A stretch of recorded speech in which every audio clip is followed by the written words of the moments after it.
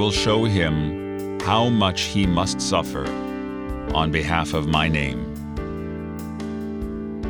These words of Jesus to Ananias in the dream, who would go and heal Paul of his blindness, and doubtless teach him about the Lord Jesus, grant him baptism, communion, and the Holy Spirit. They ring true. How much he had to suffer on behalf of Christ's holy name. Like today in our reading from Acts 21. When he came to the steps, Paul was actually carried by the soldiers because of the violence of the crowd. For the mob of the people followed, crying out, "Away with him!"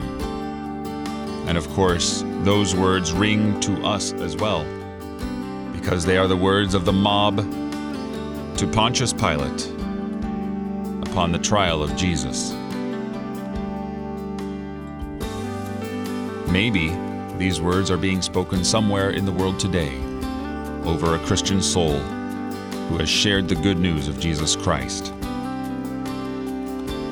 God grant every Christian courage. You're listening to Oratio, part of your morning drive for the soul, here on Worldwide KFUO. Christ for you, anytime, anywhere.